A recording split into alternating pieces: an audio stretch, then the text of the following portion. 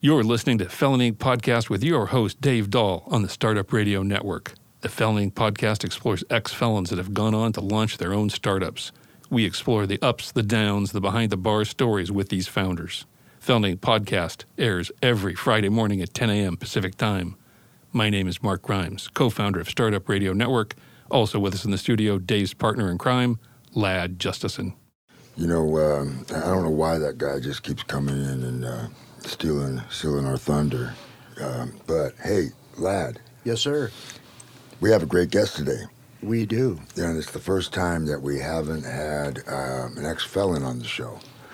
But, you know, everybody knows me and Lad are ex-felons and dumbasses from way back that have turned our lives around. And the cool thing about our guest here, his name is Garrett Guinn. And there's a lot of cool things because he does some really cool videos. I particularly like the Trailblazer videos. I'm a big fan of the Blazers. Some of the videos go back to Clyde Drexler days and stuff like that. I know that you weren't taking the video in those days, but you edited and created a video from those old footage. So, Garrett Guinn. Yeah, thanks for having me. Yeah, it's good to have you. So the reason that you're not an ex-felon and you're on our show is that you have done some interesting things with one of our guests. For example, one of our previous guests, Noah Schultz. Can you tell us a little bit about maybe your background and how you got into this? Absolutely. So you guys met Noah, and he was on the show. And, great guy. Yeah, he has quite the story that, a few years ago, a group of filmmakers and myself got to know him and realized that this was a story worth, getting out there and needed to be told through what we felt like a documentary could do justice. So it's been a few years now. The documentary's complete. We followed Noah throughout the last year of his sentence when he was at a transitional facility down in Florence, Oregon, and documented sort of his transition back into society in October of 2016. It's crazy. It's been that long already. It feels like yesterday. But, and he is someone that outside of, a work project, he's someone that has inspired me in many different ways. He's just such a lovable guy and really changed my own perceptions. The title of the documentary is Perception. He's changed the way that, myself and the rest of the film crew really looks at the topic of, how we treat ex-cons and it's been a pretty transformative experience. That's cool. How, that's the thing about this, about how people feel about ex-felons. It's totally understandable why people feel that way. And in truth, each ex-felon has something to prove when they get out. And they should really be working on that way ahead of the time to get out. And Noah's a great example of that. Who is we, you guys? Mm-hmm. Who is that? And what was the process that got this going? Sure. So our executive producer, Joey Jenkins, has been volunteering at McLaren Youth Correctional Facility for, I think, a few years now. That's where he met Noah. He was the one who I think sort of saw the potential of, this story being pretty inspirational and being something that could change lives if we told it the right way. So he and Noah started working together, and they formed groups within McLaren to try and get other guys on board to really take advantage of programs. It's a great thing about McLaren Youth Correctional Facility is they offer a lot of programs, workshops, anything from yoga to beading classes to... Noah became a certified instructor in yoga, I believe, yeah. Yeah, so he took advantage of that, and Joey saw the potential there. So Joey kind of spearheaded this and brought a friend of his, our fantastic director, Jonathan Reed, on board. Joey's brother, Will Cuddy, was our creative producer. So they kind of assembled and Will Cuddy was a friend of mine at the time, and so they brought me on board. So I was kind of the last piece of the puzzle in terms of the essential crew. They were looking for an additional video shooter and editor. Yeah. So I eventually became the director of photography and the full editor for the film. It was a huge task, tons of hours, late nights, and this was a passion project. And when we started out with this, those are the best kinds. There was little to no budget, and we made it work, and it was all worth it. That's cool. I love turnaround stories, inspirational stories like that, and I'm looking forward to seeing that video or that documentary. Now, how can people, real quick, get to that trailer? So and then how can they watch the video? Definitely. So we, obviously social media, we're predominantly on Facebook. Have a really great following there. People like to chime in. Noah does those live videos, a couple times a week, keeps people engaged. So following our Facebook page is going to be huge. Perception Documentary, you can find us there. And all the trailers and videos are on that. And so we went through a pretty extensive film festival run where sort of one of the main things with film festivals is they don't want the documentary to be available to watch online. So we kept it, from being available to stream for several months. We had a very successful film festival run, and now, just about a month ago, released the documentary on Vimeo.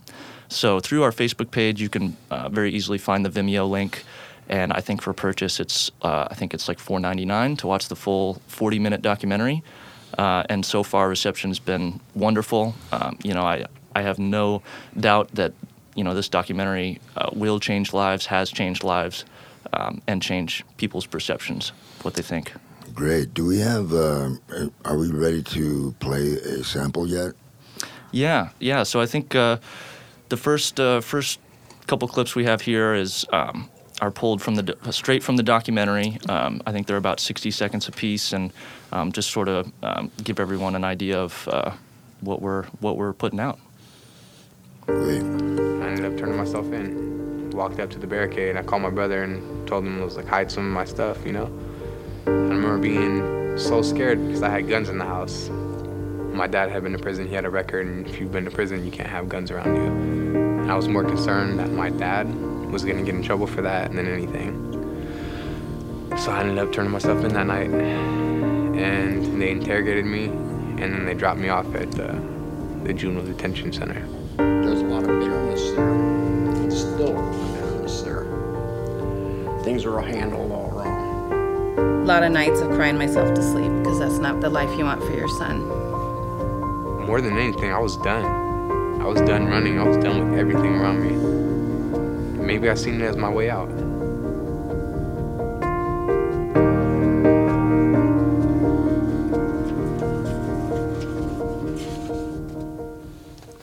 Right on. Yeah, we know that Noah has been a great turnaround story. What can you say about? You did a couple of years of this, right? A year and a half is what it took to put this together. Yeah, just about. Okay, so can you give us any stories about what happened? Like maybe your first impression when you got there? Yeah. Well, I mean, I won't beat around the bush. I grew up on the right side of Portland. I'm very privileged growing up. This idea of prison, of mistakes being made at a young age, and these long sentences for kids that are, not even adults yet.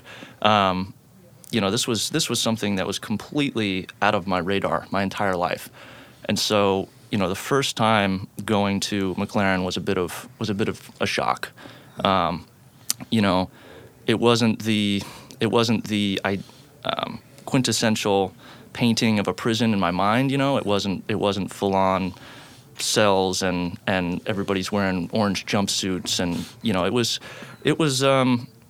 it was interesting and to see, even in such a place, to see a group of guys. We went in that first day, and our executive producer Joey Jenkins had a session with some of the guys that he mentors, and it was fascinating to see. I mean, these guys are normal. I mean, there was nothing off about these guys other than, they're confined, right? But they were still hungry for knowledge. They were still, laughing and joking with each other, and it was a really nice way to sort of segue myself into this story. It's funny, just about anybody can get in trouble, and youngsters especially. I mean, it's very easy to fall into a trap that you don't see coming, and that's pretty much, I believe, what happened to Noah, and it happened to a lot of youngsters. They made mistakes. That's all it is. They're really not that much different than other people. Maybe, some of them are even brilliant, like Noah. And they just put their energy into the wrong place. And so it's kind of surprising for people who've never seen it before, but I'm very familiar with people turning their lives around because really they're just good people waiting to happen. Yeah. Can you tell us any more about like other stories that might have happened while you were there? Oh, let me think here. I mean, let's see. I guess, by the time Noah had gotten to the transitional facility down in Florence, he was there, I think, the last year and a half to 2 years of his sentence. And seeing the environment there, that, having this place had a community garden and, a large place for them to play soccer. And it was really, really, I mean, after, especially towards the end of the project, where, we're really advocating through this documentary that there be programs and different, training opportunities and education in general, just, things for That's these so guys big. to latch onto. And actually seeing this facility that, in my opinion, does it, really, really well. It was really good to see that, and I think it should be inspiration for other facilities. I mean, Noah is an advocate for that he had these opportunities, but it's not like that at every facility. Yeah, I'm a big advocate for it too. I was fortunate to be able to get into a computer-aided drafting program. I didn't know a computer from a hole in the ground, but I did after a couple of months. And once I learned how to use it, it blew me away the power that I had. And it was pure, good power for good. And that was the beginning of my transformation too. And then they took the program away. After I was successful at it, I became a tutor and a project drafter, and I enjoyed every second of it. For the first time in my life, I was free, and ironically, I was in prison. So anyway, I know this a little bit over your head right now, lad. It is. But, way over. See what you can do. I could see you have something burning in you. Well, first of all, I personally want to thank you for doing that because, I've worked with Dave for many years, and Dave is just an advocate for that. We used to go into to McLaren for Project Pooch. Are you familiar with that? Yeah. So we used to go in there, and the impact that Dave had on those young men is, you don't see it till years later, but, someone like Noah and whatever. But so you're telling me that you're privileged. You've been to college. Yep. So here's Noah in prison, taking advantage of everything that he can get his hands on to get an education. How impressive was that to you? How far he came through that system, was able to use. And what a lesson is that? But yeah. Yeah. No, what a lesson is that? I mean, as I said, look, I am extremely fortunate, had amazing parents and support my entire life, and, worked hard. College degree, everything else, pretty cookie cutter. But I've always followed what I love to do. And, and that was always film, video, now currently working for the Blazers doing editing work. Oh, good. I didn't know that.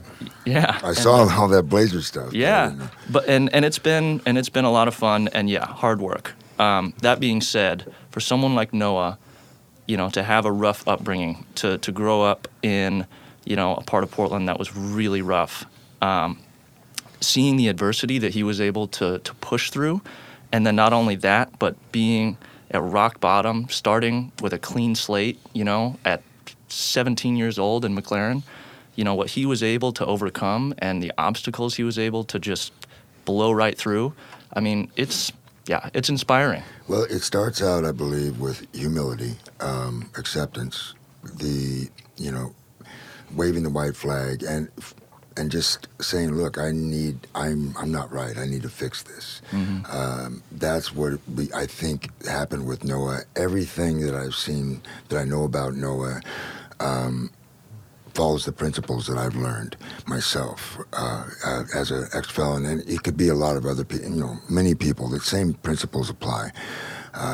You become teachable by becoming humble and realizing that this is who you are, and you're no more, no less, but you're fine. And then you can just move forward.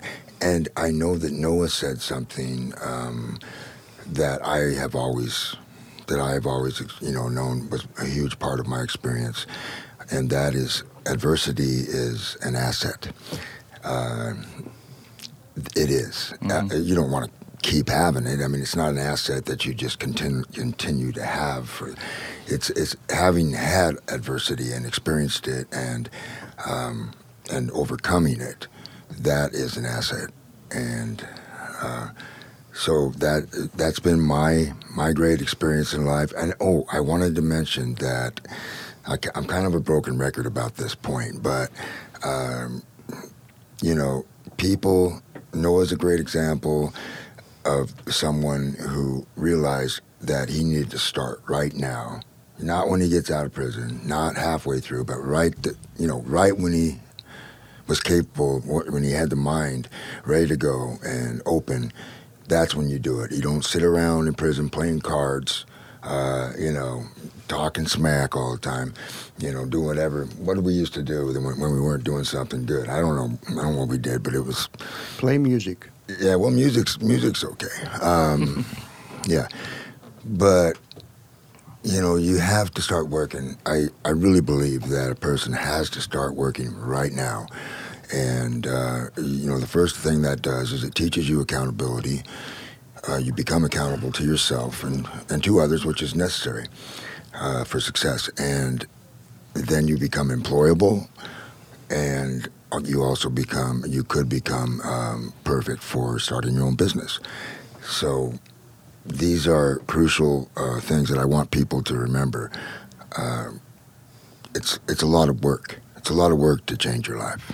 And it's fun. It can be a lot of fun.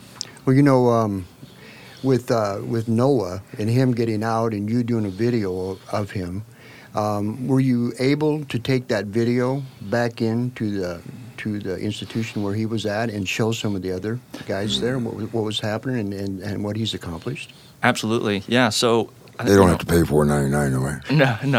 No. In fact, we I think shortly after. Kind of right in the middle of our film festival run, Noah had just gotten back from his, cross-country tour of the taking the documentary, across the country. He got back and took the film back to McLaren, and they did a screening, and, the guys loved it. And a lot of those guys were in the film, guys that I got to know through three or four filming sessions. And did they sign autographs for the other men? Oh yeah, they loved it. So yeah, definitely it's been seen, and we're just trying to get it out there. And as I stated earlier, it's great for the guys at McLaren and Florence to see this film, but frankly, there's other facilities in Oregon and just across the country that could learn from places like McLaren, and the Oregon Youth Authority does a fantastic job of offering these programs because it's not commonplace, right. And it needs to be. It should be. But throughout the state, everywhere, in the country, there's a lot of great programs around the country, but it's sort of hit and miss. Mm-hmm. When something's successful, why isn't it just, everywhere? So, right. I'm another advocate for that. And So, do we have another clip that might help us? Yeah, I think see things? our next clip is going to be, Noah was waiting for his sentence, and just sort of this limbo period of what's going to happen. He's been arrested, and he's awaiting to hear what his sentence is going to be. So That's great. To be honest, I had no idea what my future was going to be at that point. At 17, I couldn't imagine who I'd be today. It was just so foreign and just so outlandish to think of 24. Waiting for that sentence is so stressful. It is so stressful. And I was over fighting. I was just giving my sentence and let me move on. I remember sitting in my cell and they called me over the intercom. And I thought they were calling me for a shower. They told me I had a phone call. So I went up and I got on the phone and everything, and it was my attorney. And my attorney told me in this defeated voice, "Noah, I just got off the phone with the DA. I told him what had went on, and the DA said there were shots fired. Why would I want to give this kid anything under 90 months?" Good point, Noah. Good point. I don't know if you know that Dave had a video made for him years ago. And so we know the power of a video, and it can tell a story. We had super reenactments quick. too. Yeah, it was funny. Lad was one of my victims oh wow, in the reenactment. an extra on the set. He also was one of my crime partners In the same video. in the same video. Yeah. But we know, from what Dave's not one of those kind of guys that likes to do a canned speech. So, and Dave spoke at a lot of juvenile facilities, through when the bakery was up and running, and so what McLaren was one of them. Yeah, McLaren Twice. and a bunch of different places. But he had this 13-minute video. He would show the video, and it was basically, Dave from the beginning to what he'd accomplished up to that point, and a lot of videos, that the news and a whole bunch of stuff in between. And it was super effective. So, when I hear that you guys are doing this for Noah and the people that it's going to reach, it's just, it's just so cool. Yeah, well, I appreciate you guys, saying that. And, when Noah got to McLaren, he was inspired by, I think he says about 5% of the guys at McLaren were just on the next level and had this sort of sense of enlightenment and, thrived on the programs that they offered. And he latched on to that 5% of guys. I remember him saying that. Yeah. And if through this documentary, if through Noah's outreach, we can make that number more like 50%, that's the ultimate goal. That's the hope. Yeah. That is the hope. Every percent makes a difference. That's basically 1 or 2, 5, 10, 20 people. Yeah. I remember at the beginning of my outreach, I put my story on the back of the bag. I talked about my adversity, and I talked about the, finally figuring it out, and how, really it's the journey. You got to learn to enjoy the journey. And you look at those guys who are enjoying the journey, and it's inspiring. And my personal thing was I always wanted to see results of the things that I was doing now, the outreach I was doing and the story being out there. And it took me a lot of years, but I finally was able to look back and talk to people and say, well, it made a difference. And that's such a satisfying feeling. I don't know if I raised anything from 5 to 50%, but hopefully I got a tick or two. But see here, another thing with your video is that, and something that Dave's talked about before and we've discussed is that we see the programs inside of prisons and juvenile facilities getting cut all the time. So when you do a video like that and show the success of one of the guys in there taking advantage of what they do have, it opens doors for them to maybe bring more stuff in for these guys to do. And so that's appreciated as well. Success. Just a little bit of success as it goes along, Yeah. One of the things that we need to have this movement, if you will, this movement of believing in second chances, to make this go forward and be more powerful, you need success stories. And that is, in order to do that, you have to make these programs have to be successful, and people have to inspire each other, and it can be, I believe, exponential. Absolutely. Like Noah, he was in there taking advantage of the education that was in there, and when he would get to another level, and there was no place further for him to go, somehow some other doors were open, and so he was able to get a little bit more education in there because of what he was doing. And your video, that illustrates that. And so hopefully, people will hear that, the people who can bring those type of things into the juvenile system, and it'll bring it up to another level. The clip was great in that it was a shock moment. At the same time, it was a shock moment for Noah, but really he had to be sort of expecting that, and the DA made a pretty good point that, shots were fired. That's a big deal. Yeah. And it really, when you think about it, if he'd have gotten a year or two, it may not have really been hit him hard enough for him to say, hey, look, I got to change something. But getting the amount of time that he got was actually, if anything, probably the right thing. And I am not an advocate for, mandatory minimums being kind of spread out. Basically, there's no leeway for a judge or whatever to make a to make a decision that goes beyond a mandatory. I'm not an advocate for that, but I know that when people get that kind of time, I had a Measure 11 sentence. Lad did 20 years. These kinds of adversity change people if they're going to change you one way or the other. But if you got the right mindset, they change you profoundly for the better, and that's a big deal. Well, Dave, I don't know if I ever told you this before, but when I was at OSCI years ago, me and my friends had written some Christian songs. I started going to church when I was in there.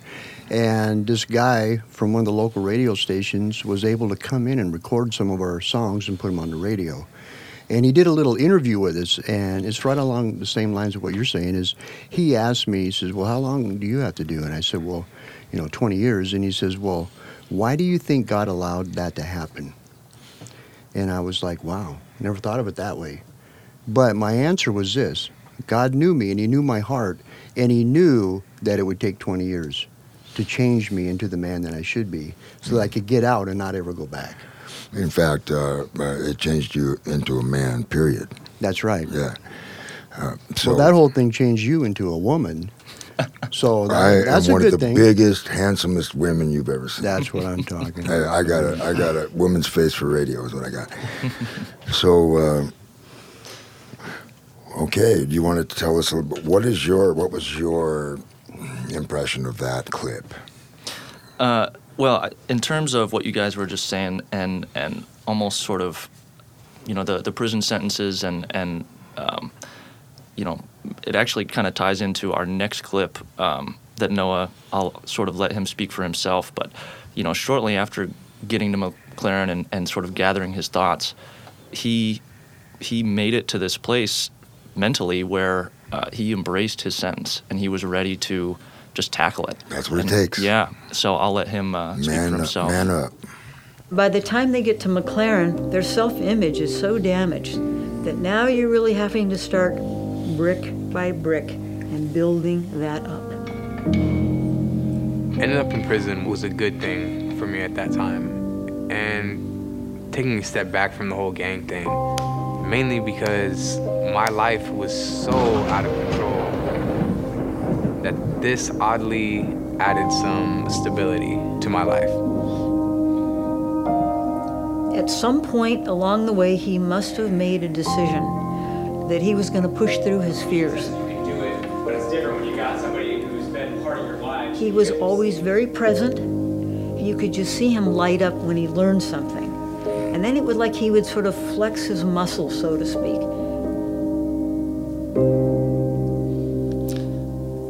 So that was the voice of Deborah Romarin. She was a volunteer and mentor to a lot of the guys in McLaren.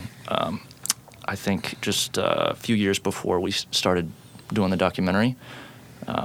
but she's a wonderful gal, and she knows Noah and knew him sort of in that transition period where he was at rock bottom, and so she saw the transformation, which was something that we were late for in the documentary, and we sort of had to retell through old footage and stuff like that. But she was a great person to interview because she was there watching him blossom. Phenomenal, a phenomenal transformation, and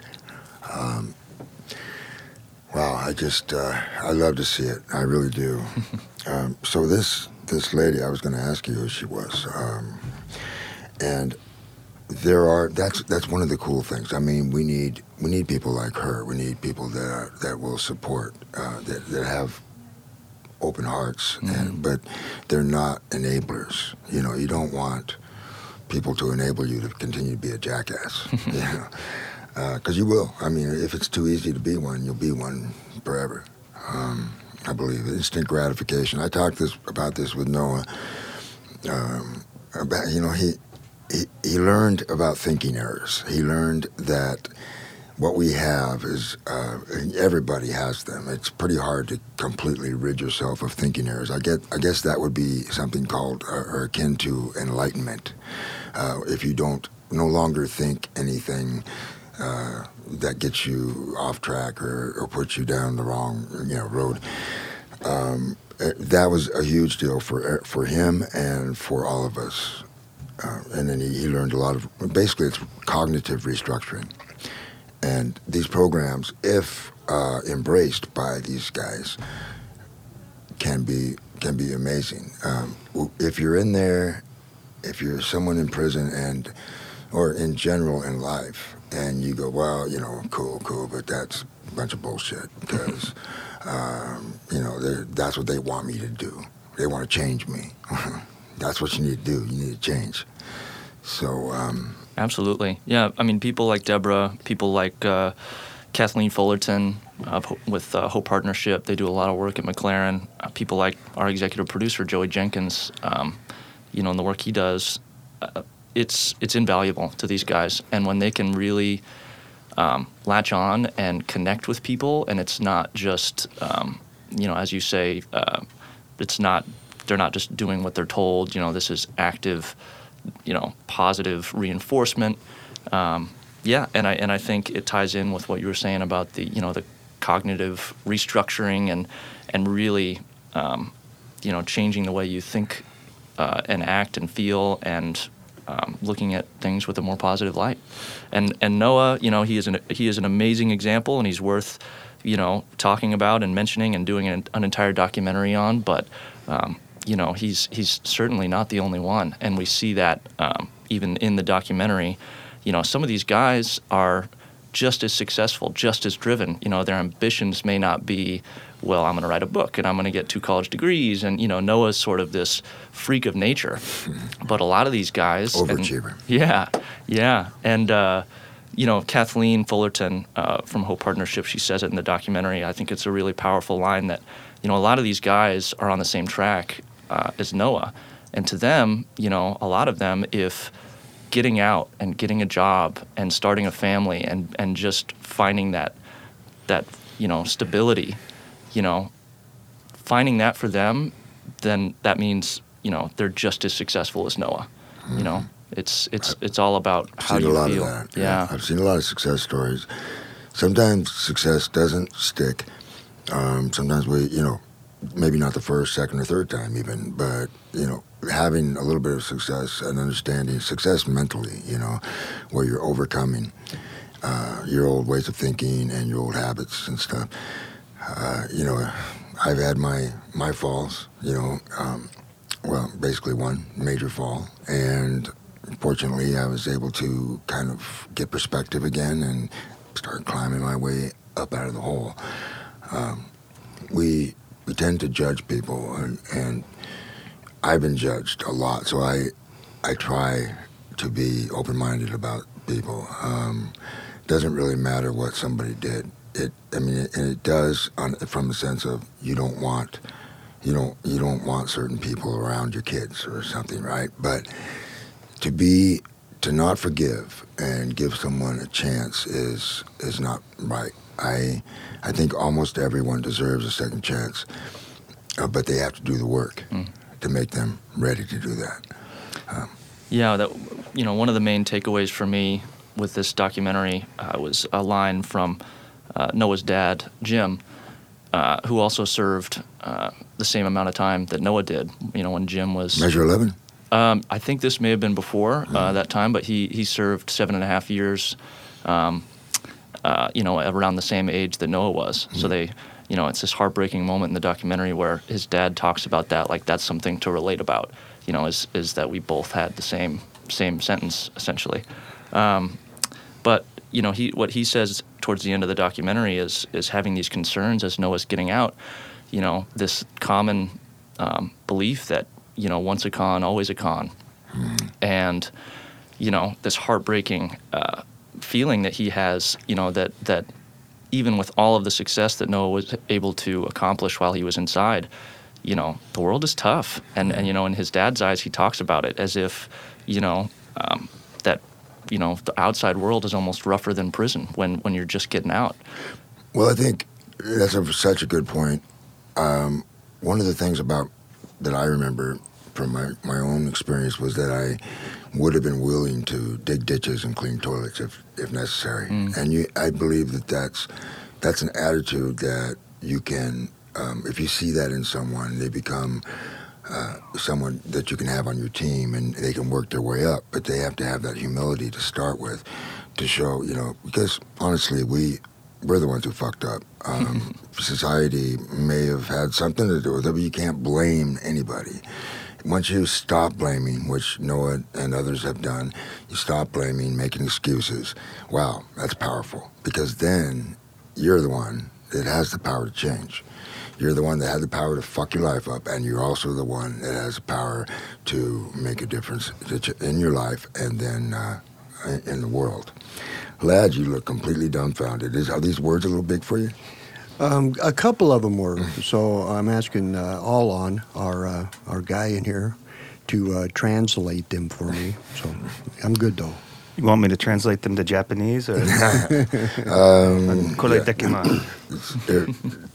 33 IQ. That's what you want to do. Garrett, getting back to about the people that you were able to work with, obviously, to get into both McLaren and the facility over in Florence. Did you guys have any problem getting in there, or were they just willing to work with you and get you in there? We had almost no issues with those facilities. I can't say enough about McLaren in terms of access, in terms of letting us come and just do our thing. They were extremely supportive, and I think a lot of that, frankly, came from seeing, that this was for Noah. And I think in a lot of ways, since they knew exactly who we were dealing with and what this was for, I think that his, overall just light on the world was able to get our foot in the door and really made a big difference. Cool. Yeah, it's amazing. Again, it really is about how you start to approach life as taking the power to do good and no longer blaming and being this jackass.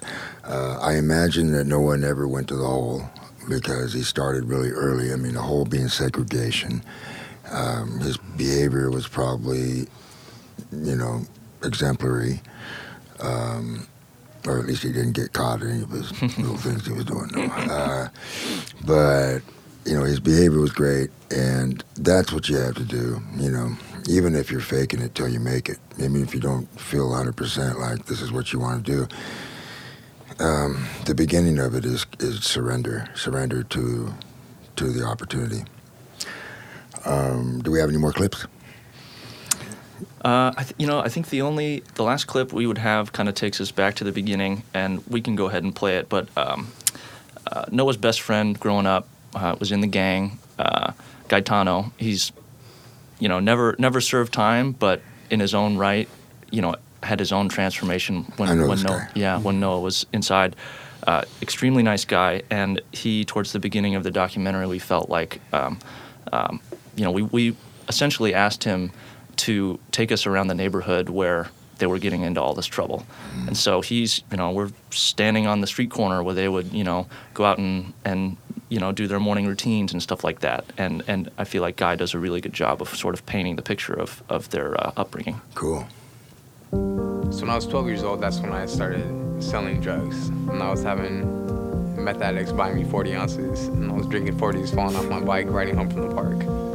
And I think for a lot of teenagers, once you hit that age, you want to become your own self. And I just started gravitating away from my family, and didn't really feel like I fit with them. I know things at the house were still crazy, and I ended up finding a group of people who were kind of like me.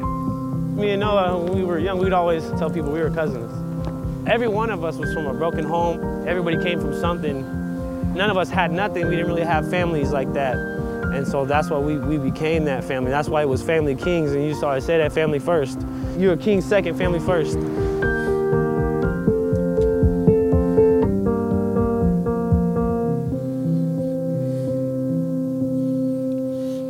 Yeah, I met Guy. He's got a lot of energy, just like Noah. He's got his own personality. I actually, those guys have started their own clothing company, and I bought a jacket that I really like from them. Nice. I really, everybody check out. I want everybody to check that out. God, I can't remember where to go, but Forgotten Culture. Forgotten Culture. Yeah, is the That's name. Right. I should remember that. Yeah. No, they Guy's an amazing guy, and he was. Oh wow, yeah, Lad's got the shirt on right there. Awesome.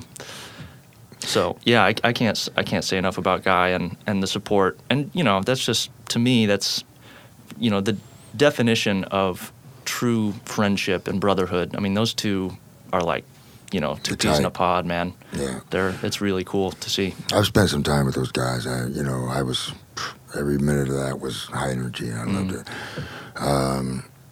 Now, maybe let's talk a little bit about business, because this show tends to be about business, and maybe we'll just touch a little bit on how you do business, how you market, and what your marketing plans are for this video, and say anything else that you do. I'm kind of curious how your business works. Yeah, so I graduated from the U of O 2015, and go Ducks.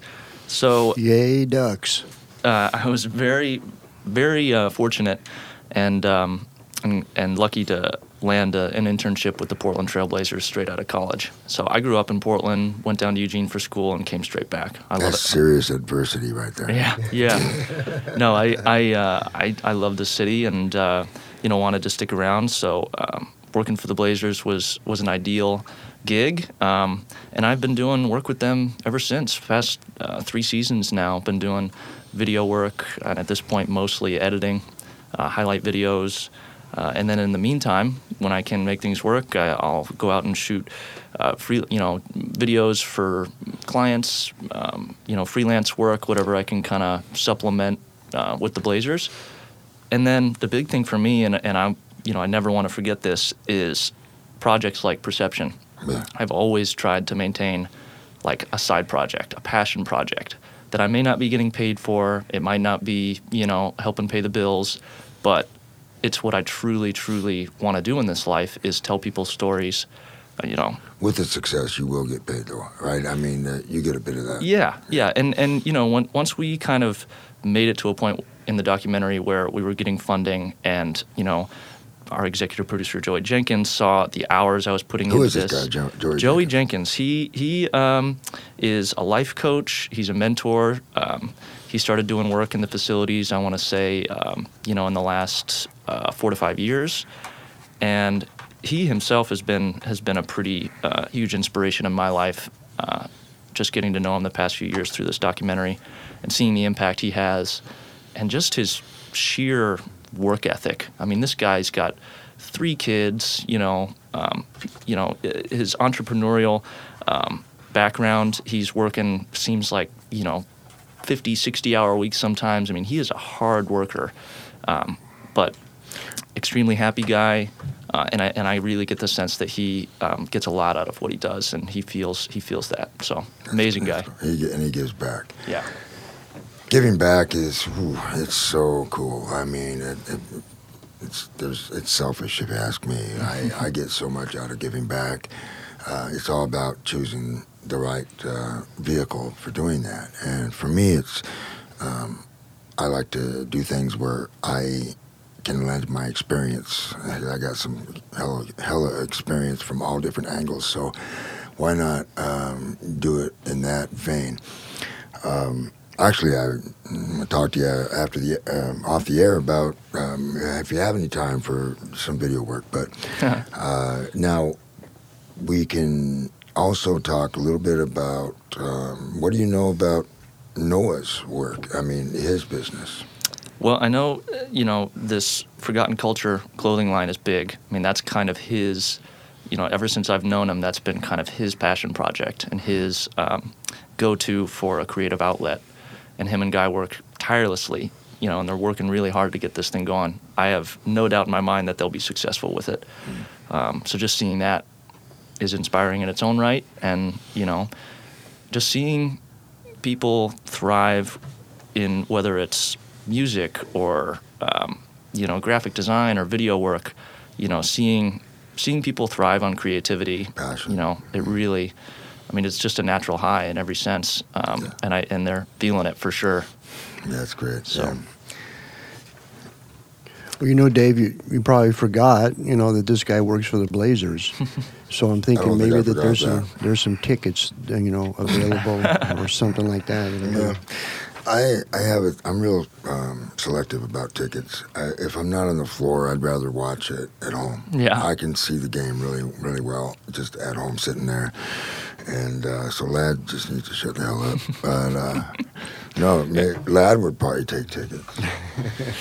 Actually, I went to the only game I've been to this year. I was on the floor. It was a great seats, and the Blazers lost at the buzzer to the Clippers. Then I walked out with my date. I walked out, and my car, brand new car, Tesla, had been. I left it with the valet, and I came back, and the thing was wrecked. No kidding. Brand new, 5 days old or something. Oh my gosh. And Blazers haven't been too good to me this year.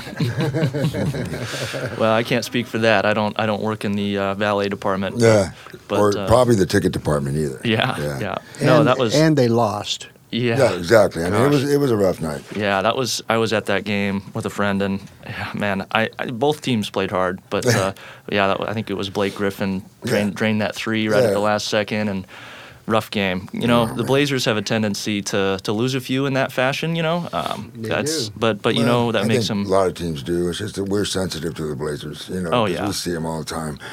Other teams do too. Blazers are doing pretty good this year. Yeah.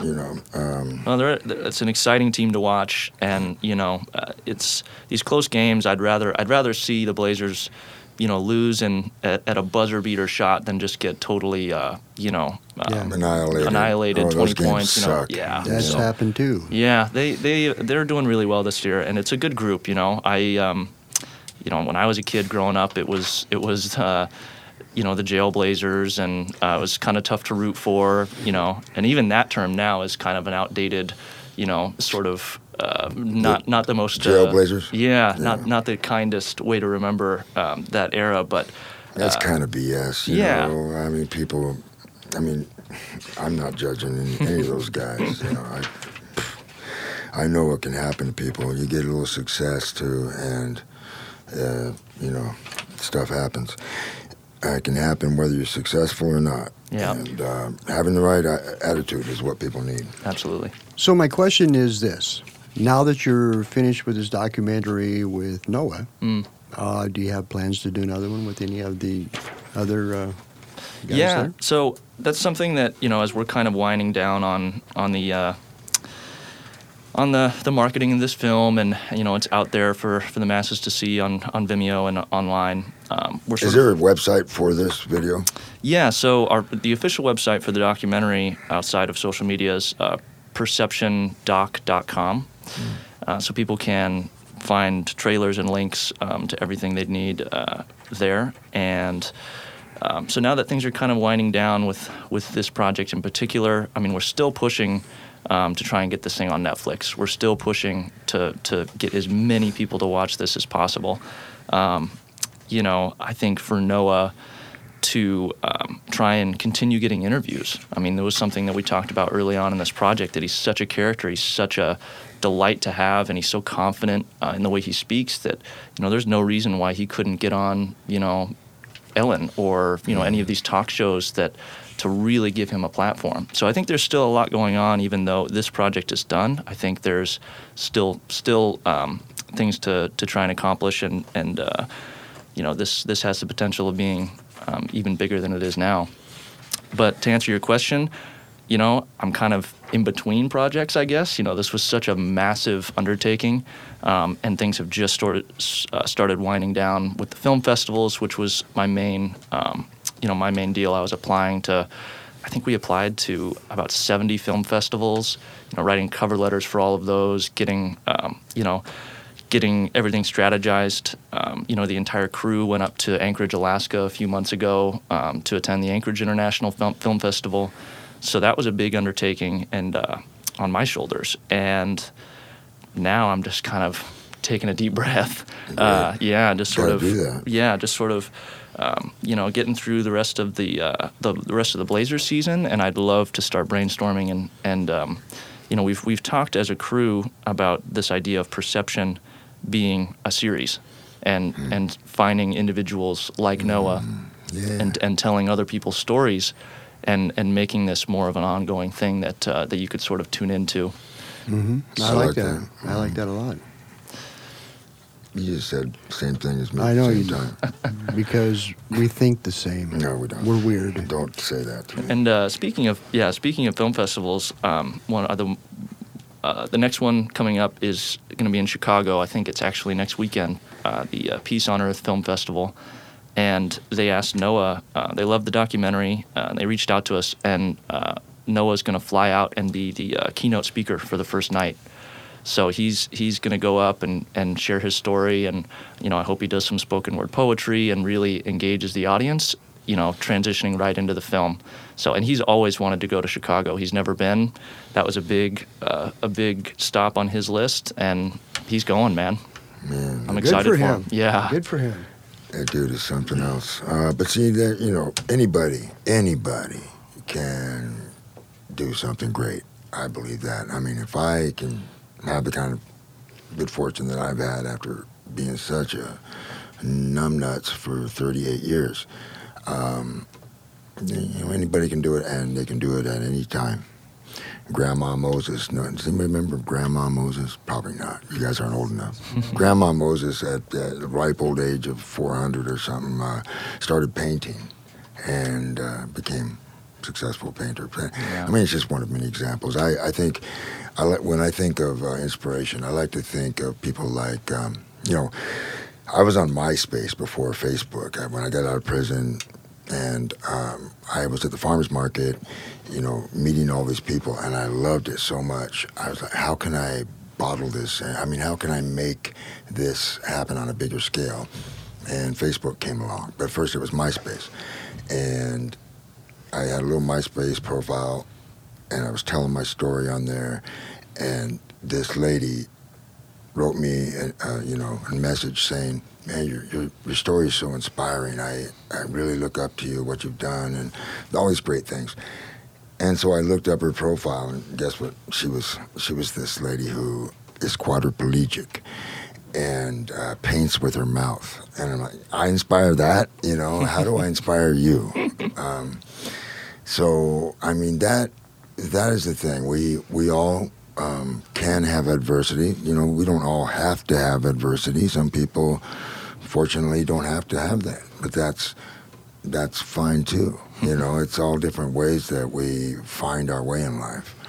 I think Alan, just having a face like that probably had experienced some adversity. I'm just guessing. It's been a struggle. Well, you know, the least you could have done is went and posed nude for that girl so she could paint a portrait of you. You know what I mean? You never offered yourself like that or what? What's going on? Where's the humanitarian in you? Yeah, that sounds like sexual harassment these days. You don't mess around like that. Even mentioning something like that might get me in trouble.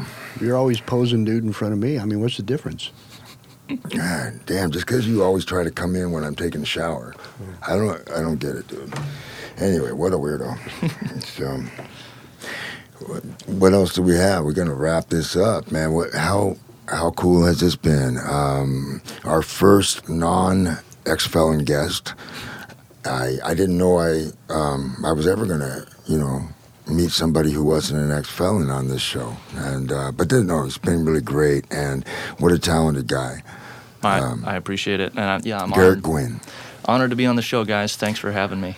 Garrett Guinn has his own website, GarrettGuinn.com. Yeah, check it out. He's not the only Garrett Guinn in the world, but he was fortunate enough to get his own website named after him.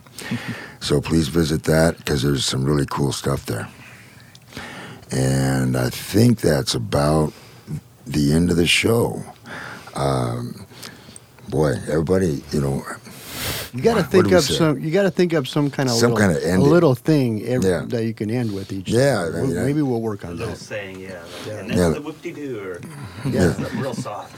And that's all you got to hear of Lad, this week. It's all the punishment I got for you. That's it. Anyway, we'll keep practicing until we get something. You're listening to the Startup Radio Network. Make great things happen and get shit done.